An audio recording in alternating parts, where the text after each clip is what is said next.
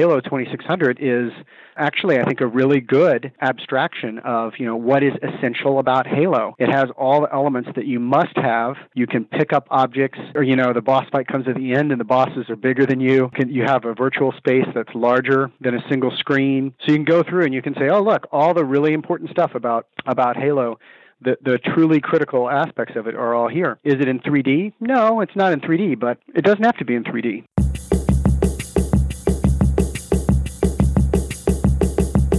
Hello, my name's Adam Spring, and this is a Remotely Interested podcast, hosted at remotely-interested.com. So, my rebellious band of remotely interested listeners, my guest for this episode is Ed Fries.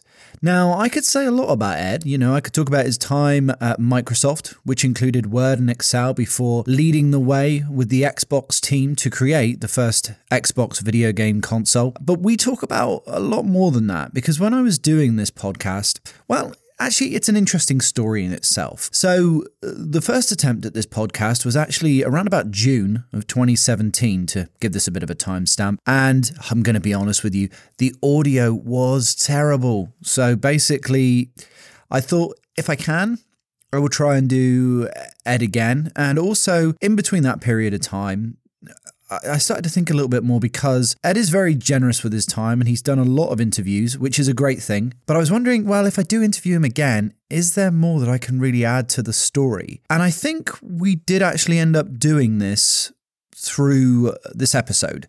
And I think, and this is totally accidentally, the great thing about this one is I've called it the archaeology of microelectronics, because we really do talk about a lot of things around that, and also our guest inserts as well, shall we say. They end up highlighting that theme as well, because I thought when I was interviewing Ed, we talk about things like Racing the Beam, which is a book by Nick Montfort and Ian Bocost.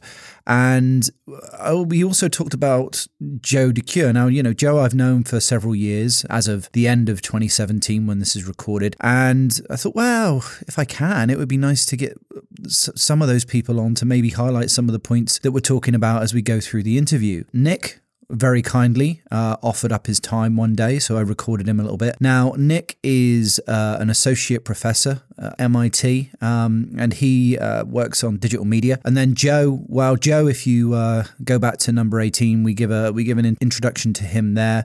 But Joe's a legend in the video game and personal computing world, having worked on the Atari 2600, which we talk about a lot, the 8-bit family of Atari computers, and the Amiga computer as well. And as I said before, he also had a massive input on USB as a standard. So throughout this interview, Ed and I talk about a number of things, which include the relationship between hardware and software, but also as well, I think, the relationship between technologies and the users, and how users can do things creators never really, maybe not so much considered, but thought it would happen that way. Certainly when we talk about the Atari 2600, and Nick as well also in his soundbites talks about this. When we talk about the 2600, it's all about working with what you've got and how to be resourceful. I think that is a key takeaway if, we're talking about a podcast that's about technology and people, because obviously a big thing in the technology world, and certainly in terms of the content of this podcast, is the idea of planned obsolescence. That's something that companies like Apple, not to single them out, but they're a good example, have become very good at, this idea of a consumption cycle. And I think what Ed is doing in his openly archaeological endeavors through his work in Egypt, but also as well, I think if you go to his blog posts, which are in the links below here, Ed is very much tackling the material culture of microelectronics in his lifetime that have also influenced his life and his career path. So arcade systems, which he is doing a lot of work on to find the earliest Easter eggs and subtle quirky nuances, that's all in there. But also as well, I think because he's a people person, but he's also somebody with a high technical skill set, he has the marriage of skills and knowledge needed to really highlights some wonderful things about older technology or technology that, I don't know, I guess, retro's becoming fashionable again. So, he's bringing it even more back in fashion, certainly with Halo 2600, which we talk about as well. Anyway, that's enough from me for now. There will be an Easter egg at the end because we did have some stuff that I thought, well, maybe I'll edit down a bit and I'll clip it out and I'll put it in somewhere else if I can. So there will be a few little snippets at the end there. So do listen until the end if you're interested. And as always, before I do leave you with Ed, follow us on the Twitters, the Facebooks, the SoundClouds, and follow the links on the SoundClouds and the Remotely Interested website page and all of that good stuff. So I've got 2 boys, 13 and 15. And they're really important to me, keep me very busy. They're both big gamers, and we're all big anime fans. So we're, to give you a sense of how big we are into anime, we've watched every episode of One Piece. So there's 800 of those if you're not into anime. So you know what? I have not at all watched any of that. The last thing I watched closely related to that was Castlevania, which I thought was very good, by the way. Castlevania, we watched that. That was good. I'm in the middle of building a house, so that's a big project. For work, I still work a fair amount. I work as a board member or advisor to a lot of different companies. You can poke around on my LinkedIn if you want to see a big list, but it's kind of a mix of nonprofit and for-profit groups. Like the nonprofit stuff, I work with our science center here. I work with the Smithsonian American Art Museum, International Game Developers Association Foundation, stuff like that. And then the for-profit, there's some virtual reality stuff, some gaming related stuff. So that's my work stuff. And then for fun, I've been doing a lot of stuff around kind of researching the history of the early video game business, especially the early arcade business.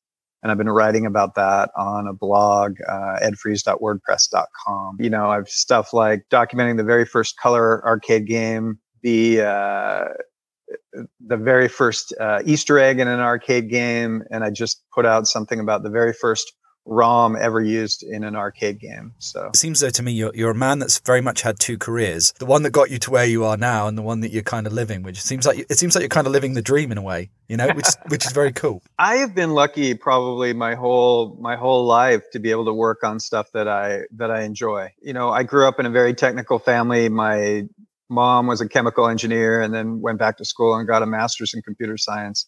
My dad is an electrical engineer. So I grew up in a house where it was cool to tinker with stuff. I learned to solder at an early age and, started playing around and building stuff, but really fell in love with programming. Some of the first programming I did was on calculators and then personal computers when they came out. Started writing games and really fell in love with games. And so a lot of what I've done my whole life has really been related to, technical stuff and video games. And I kind of mix those two. So to me, what I'm doing now isn't really any different than what I was doing when I was a teenager. It's just maybe applied in a little bit different way, but I'm still tinkering around with stuff and building stuff and having fun with stuff that I like. Where do you think productivity and creativity comes together? Because I'm sure it seems as though gaming is very much an epicenter of that. How much has your past in gaming and stuff like that influenced your career? For me, I probably fell in love. I don't know. It's hard to separate the two. I've always enjoyed doing technical stuff, and then the game, when it's related to gaming, I just makes it even more fun for me, I guess. And so, I worked on Office and Word, on Excel and Word as a job for 10 years. But that was programming, and I liked programming. I enjoy building stuff, whether it, some cool part of a spreadsheet or a word processor, or it's part of a game. So to me, it wasn't that different. For me, the harder thing was like when I kept getting promoted, and I got to the point where my whole job was like managing people and running a business, and at that point, it was really when I switched over to run Microsoft's games group, and that was mostly for my own sanity because then I would at least, if all I could do every day was manage people and run a business, I could at least do it in an area that I really had a passion for, which was gaming.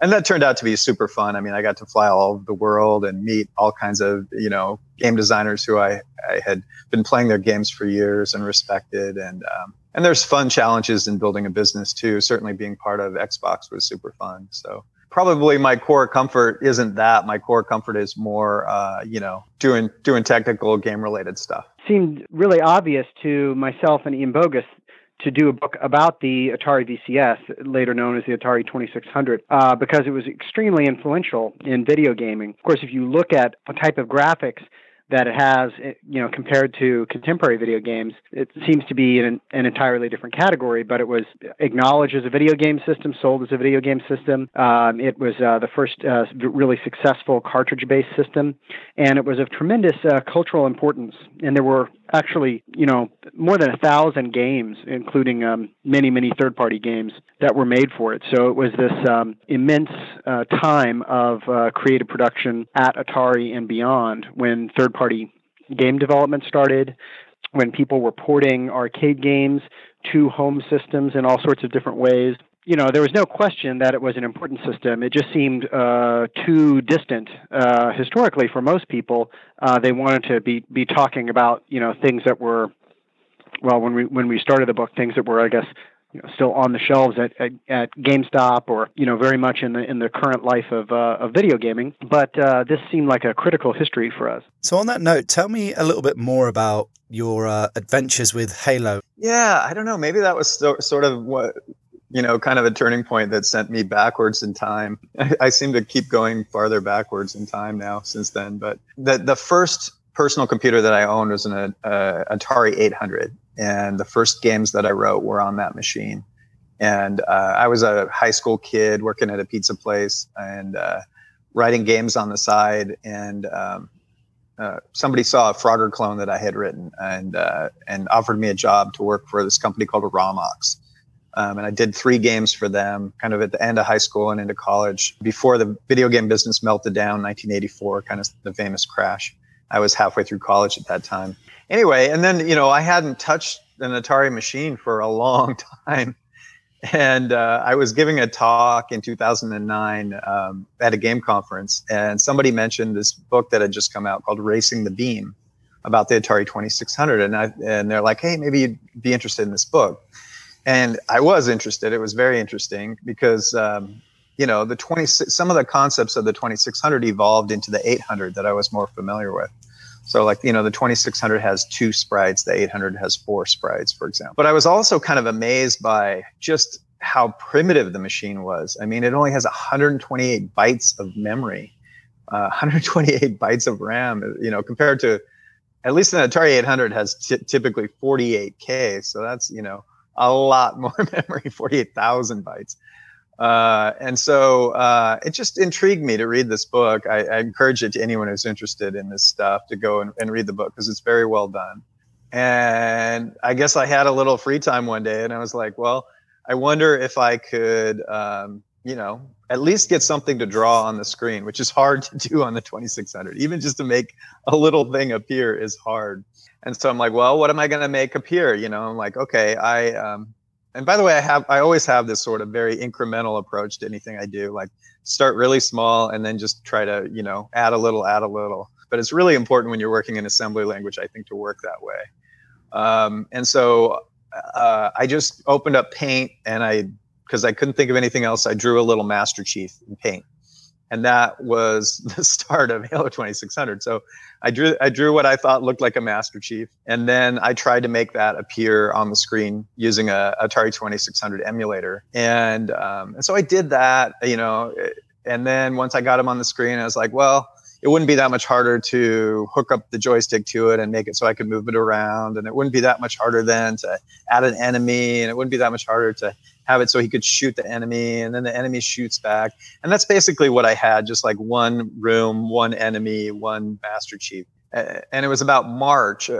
So I started that, kind of ended 2009. It was about March of 2010. And I'd just been fiddling with this when I had free time. And I was down at the Game Developers Conference down in San Francisco.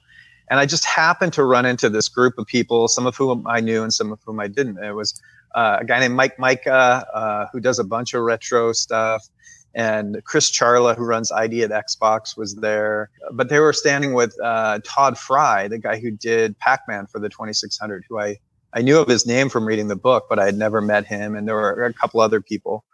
and they're like, oh, you got to meet Todd. And and we chatted and I just kind of mentioned, hey, I've been playing around with the 2600. And they said, well, what are you doing? And I said, well, I was just, I was playing around with like, what would Halo look like on the 2600?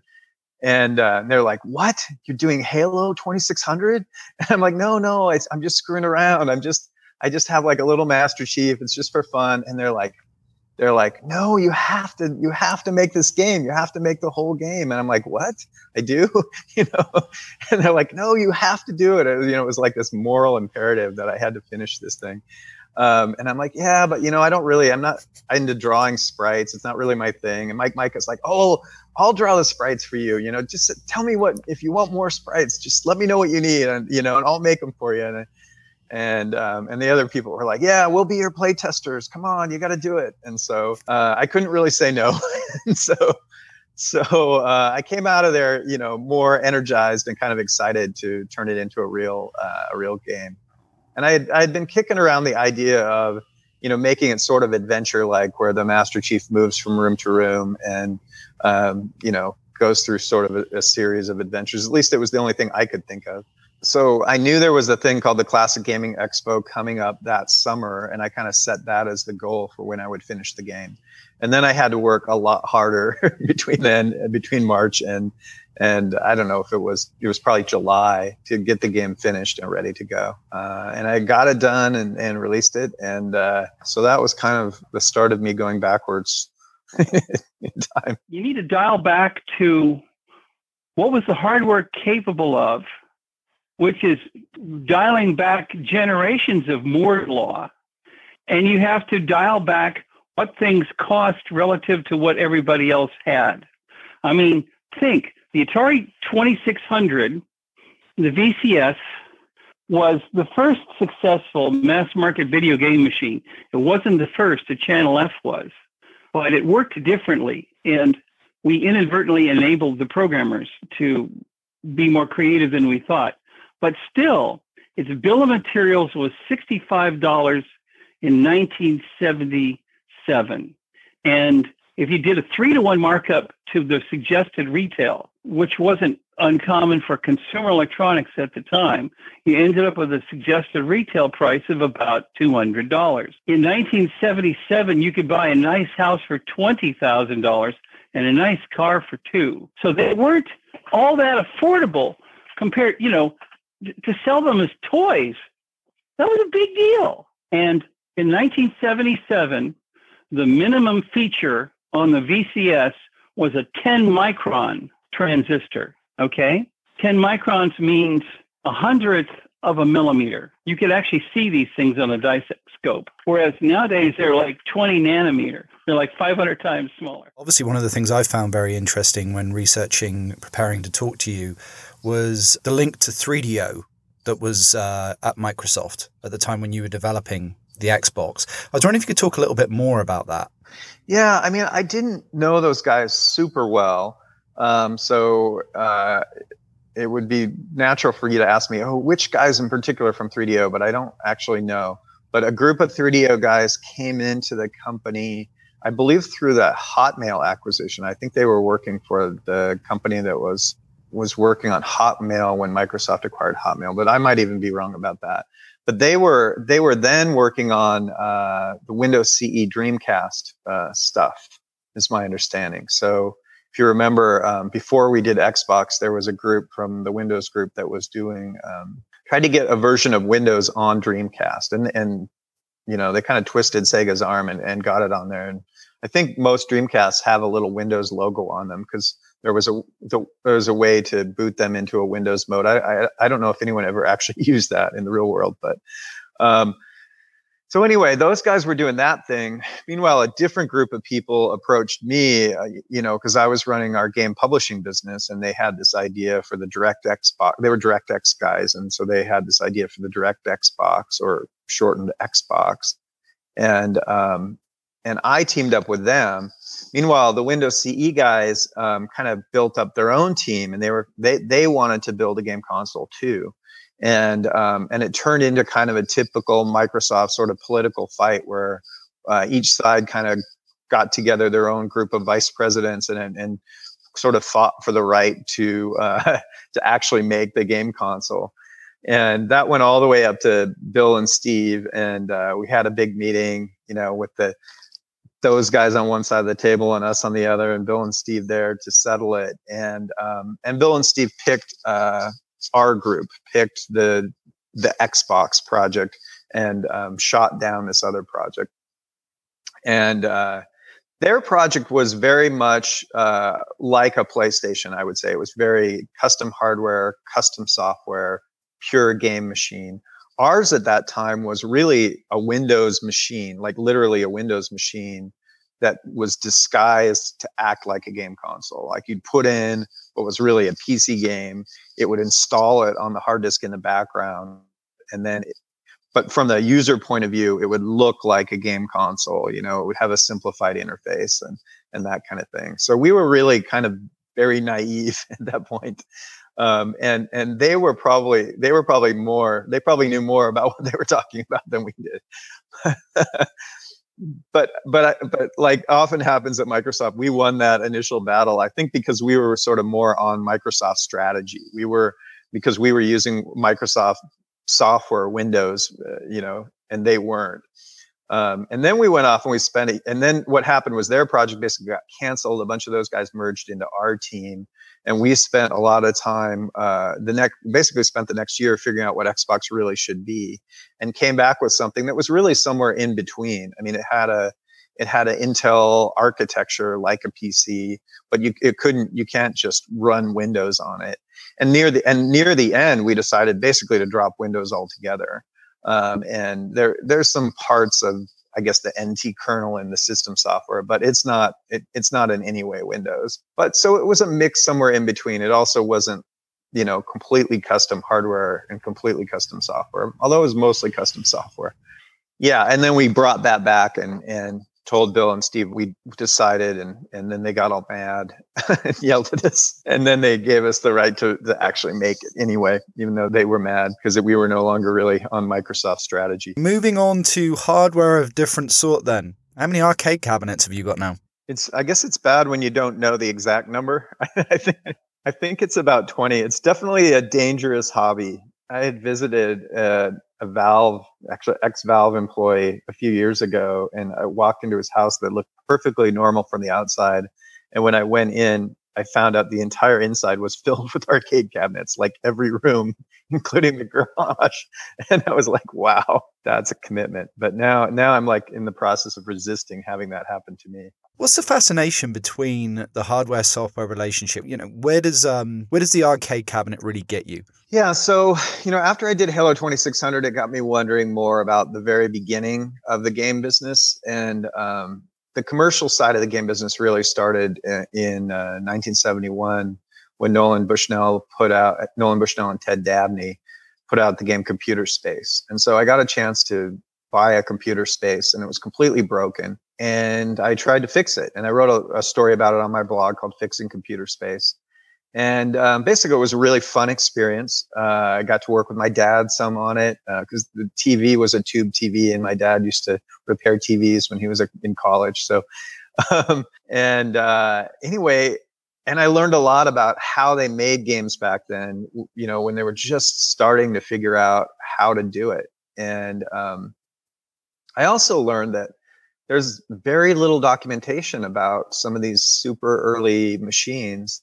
And I think that's too bad. And so, when I wrote my thing about Computer Space, there's a lot of stuff I documented there that just you couldn't find it any other place on the internet. Anyway, so then the next project I did was about Color Gotcha, the very first color video game. And when I started that project, there were no pictures and no video of the world's first color video game, which to me was pretty shocking. And so I managed to find a board, managed to fix it, managed to put up the first video and the first pictures of the first color video game.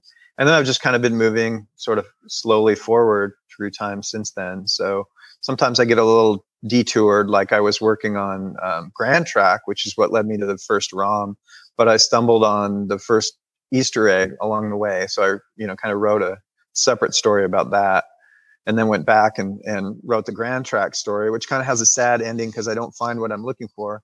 And then 6 months later, which was just a few weeks ago, I did find it. I found what pretty much has to be the very first ROM ever used in a video game. So the very first time a video game had data stored on a chip.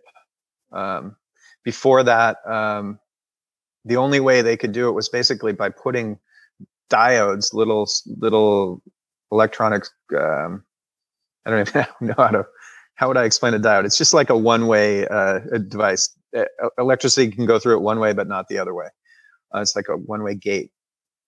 Anyway, like if you look at computer space, if you look at the physical, one of the four physical printed circuit boards, or 3 printed circuit boards on the one-player version, you see the actual spaceships made out of these little diode components on the board, and you can see the rotations of them. They're in other words, they were truly hard-coded in hardware as little devices that are soldered to the board. Obviously, if you were going to do something big, that would be a really tough way to do it. So in the case of Grand Track, which by now we're talking about early 1974, they put that data not encoded physically on the printed circuit board, but on a single chip called a ROM chip, or read-only memory chip. And so anyway, you can read that story, and you can read how we thought there might be an earlier chip with the number 74181, but we couldn't find it. And then just a few weeks ago, super lucky, it was really exciting, managed to find that chip. And so then I posted a short separate story about finding that chip. And I think this stuff is really important. I think people are going to look back and want to know, well, how did video games start? How did they work in the early days? I mean, all these early machines before 1975, they were done completely out of hardware with no software, no computer, just simple and or not gates, basically. And how do you make a video game out of that? I had no idea before I started this. I mean, I'm a programmer. I know how to write a game, but how do you make a game when you have no code? Now I understand that. So it's been really interesting for me. I think I try to be responsible and document what I find so that it can help other people. And it's fun. Well, one of the things is that the Atari VCS is just organized technically very, very differently than contemporary systems, and the way that one would develop on it, you didn't obviously write like a Unity project. You worked in 6502 assembly language. There's a low-cost version of that chip, the 6507, that was part of the system. There were custom-designed chips, the television interface adapter being the most important, that did sound and graphics for the system. And it was very tightly organized around a television set at the time. And it worked differently on PAL and NTSC television sets. And most remarkably, there was no frame buffer. So normally, even at the time, even at that point in the late 1970s, if you had a system that had graphics, the sensible way to set those graphics up was to do it a frame at a time and then have those graphics blitted over to the display, so that the programmer wouldn't have the burden of trying to deal with them like a line at a time based on registers. And that's actually how the Atari VCS is programmed. So in some ways, it's a much lower level, very satisfying system to engage with, but also very challenging. I do more of my programming. I program in 6502 assembly, but I program for the Commodore 64, which doesn't have that type of per line register-based setup. You can count raster lines, and you can notice things about the way that the system relates to the display of the TV. But the Atari VCS was really very, very low level in this regard. And so technically that was different, the way that Atari was making arcade games, and then after they were designed for the arcade and made for the arcade, converting them into home games was also really significant. And looking at the way that they ported these early games, it wasn't like the big hit would get ported and the other games would get left aside. This is sort of the way that their whole business process worked. They would take every arcade game they made, more or less, and make a home version of it as well. And when you looked at that, you could see how people really valued something about that arcade game. Like, what stuff do we have to have in the home version for it to be the same? And so that's one of the things I really loved, working with Ian writing this book, was that we could see people who thought about this really seriously, isolated in their office for months working on this project. What did they think was at the essence of something like Battlezone or Asteroids, or what did they think was critical about Pac-Man? So people might think the Atari VCS version of Pac-Man is no good, but Todd Fry was really trying. He was trying hard to make a version of it. Well, you're kind of leading me down a path that I wanted to go down with you, which, as somebody that's technologically inclined, knows what they're talking about, what do you think the biggest thing to remember in emulation is in terms of the relationship between hardware and software? Because obviously that's something, although the physical thing isn't going to remain forever, the process to me is the really interesting thing of, could that be lost in emulation if you don't know the original hardware-software relationship or just hardware relationship that you've just described? Yeah, it's a great question. It's interesting to look at the Atari 2600 because you could say, wow, this machine, super early, super primitive, how hard can it be to emulate it? And yet they are still actively developing the Stella emulator today. And there's a lot of smart people working on it. It's still not good enough. If you're developing a 2600 game, it's not good enough just to test it on the emulator. You also have to test it on hardware because the two do not act exactly the same in every situation.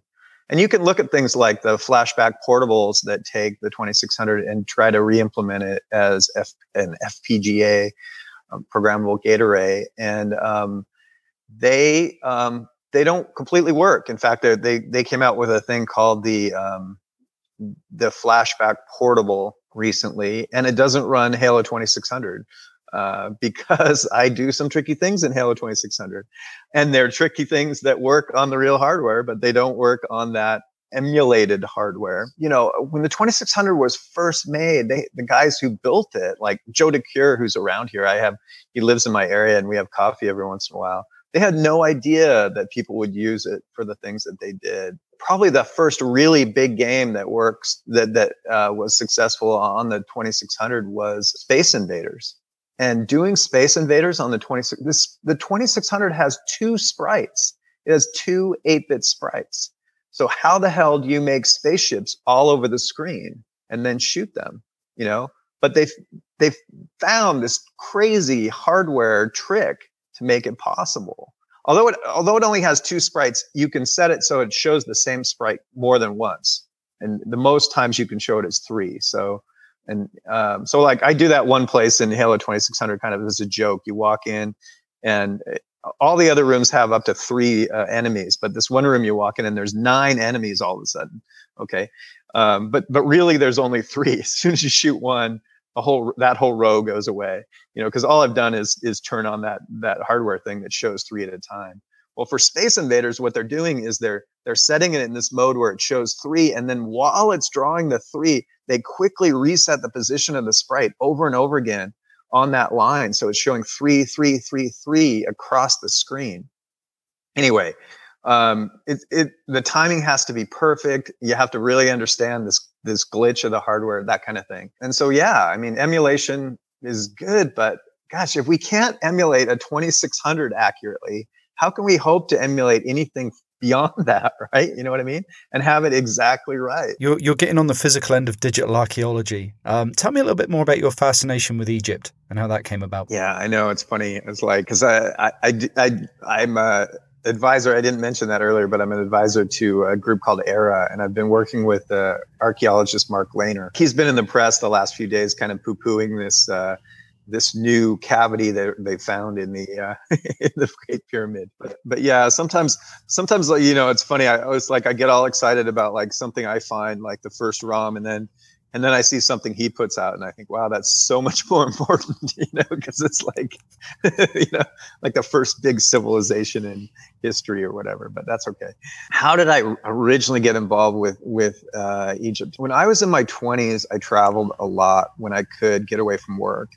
and traveled a bunch around sort of the Mediterranean, so to Greece and Turkey and Egypt. And, I was just a kind of a tourist at first, but as soon as I started traveling there, I realized sort of how ignorant I was about ancient history and how little, I remembered a little bit from school, but I didn't really feel like I understood, like, how did civilization develop? How did language develop? How did written language develop? That kind of thing. And I really felt, in a way, like, I don't know, it's weird. Like, it's funny to discover your own ignorance, like I felt sort of that way the first time I went to Japan. I sort of still feel that way when I go to Japan. I feel like, wow, Americans are just like sort of big, bumbling kind of barbarians compared to the Japanese. You don't feel that way if you only live in America. But when you go to Japan and everything's so precise and careful and beautiful and well done, and then you realize, wow, we're really like just barbarians compared to these guys.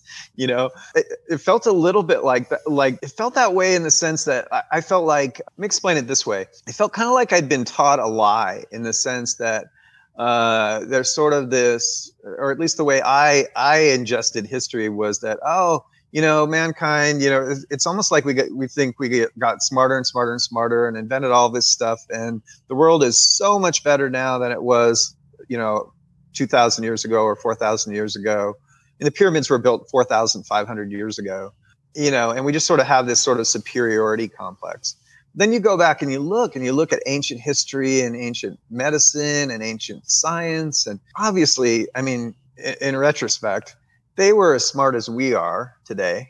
They were the same size. They had the same size brains. They didn't have, transistors. They didn't have cell phones, but they had a lot. They had very sophisticated cities, very sophisticated medicine, very sophisticated legal structures.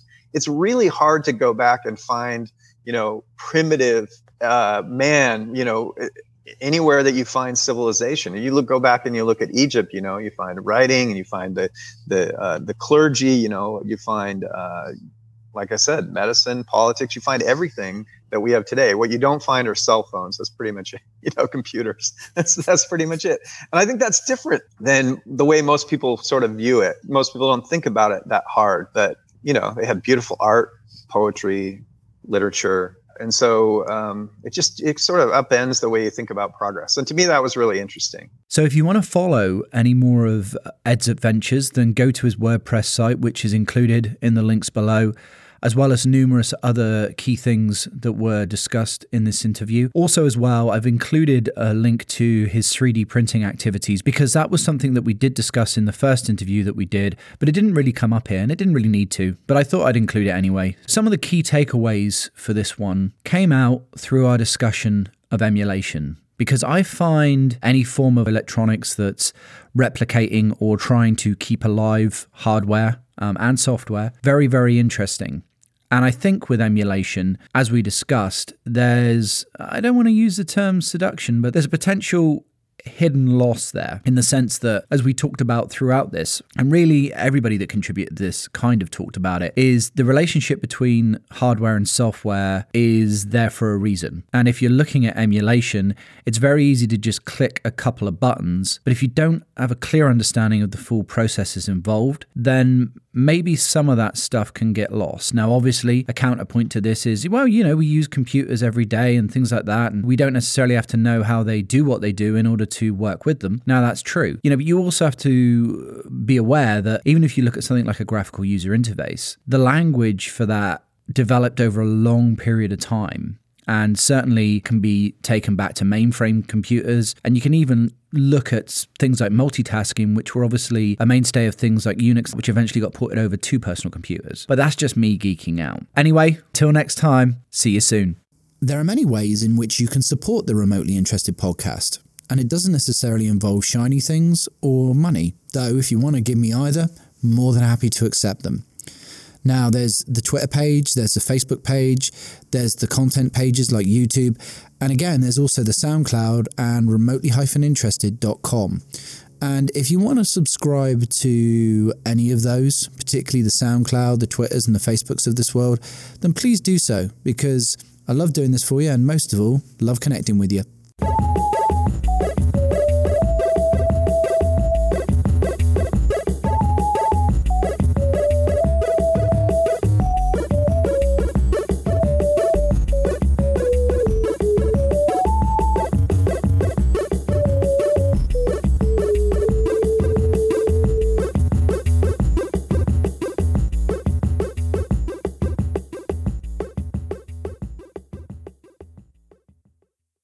I just started reading more and learning more about ancient Egypt in particular, because I had traveled there a few times, and then got hooked up with this archaeologist, Mark Lehner, and just started to support him and his work through a group called AERA, AERA.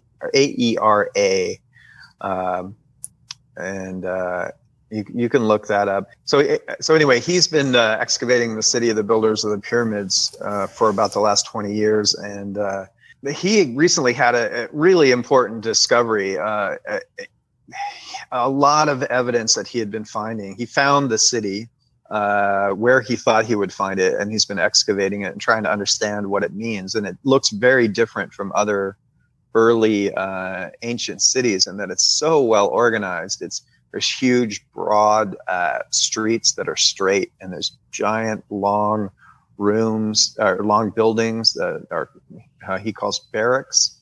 And it just looks very modern for something that was 4,500 years old. But he started to suspect that it was a port city. And then this guy, Pierre Tallet, was excavating in another part of Egypt. He had found these boat pits. Actually, they were found 100 years ago, but nobody really bothered to excavate them until then. And basically what he found, there were these basically rock cut kind of passages that just went back into the rock. And they would take their boats from the Red Sea at the end of the season, and they would disassemble them and put them in these boat pits, basically. Pit isn't really right. It's more like a shaft. Put them in these shafts, and then shove a big rock to block it, and then come back the next year. End of one season, they put the boats in, they put the rocks in to block the end, and then they never came back. And they stayed that way 4,500 years. This guy, Pierre Tallet, comes, pulls the rocks out, and what does he find? Like jamming in to block the holes between the rocks and the shaft. He finds they had taken their logbooks from their boats and just used them to kind of pad the hole, okay? Wow. And these are some of the earliest documents ever found, earliest hieroglyphic documents anyway, ever found. 4,500 years ago, date back to the time of the pyramids. I mean, people think about the pyramids in Egypt, they don't, unless you look into it a little, the pyramids were built in the 4th dynasty. They were built at the very beginning of the Egyptian dynasties, not like in the middle or the end. You might think they built these giant things, at the end or at the peak of the civilization, but it was really at the very beginning. So there's very little written evidence from this time period at all. And anyway, it turns, so they read this papyrus, and it turns out to be the ship's log of this captain who's bringing stone from the quarry where they knew the stone was quarried for the outer shell of the pyramids to the pyramid site. And he writes about where he is morning, noon, and night, and what he's delivering. And it completely confirms a lot of Mark's theories about that this is a harbor, that stone is coming in and being moved up to the pyramids, etc. And so it's a super exciting discovery that confirms a lot of the work he's been doing over the last 20 years. So anyway, it's neat to play a small part in that, and yeah, I don't know. Maybe that influences the stuff I'm doing on arcade games. I don't know, hanging out with the Egyptologist. But for me, it's just fascinating stuff.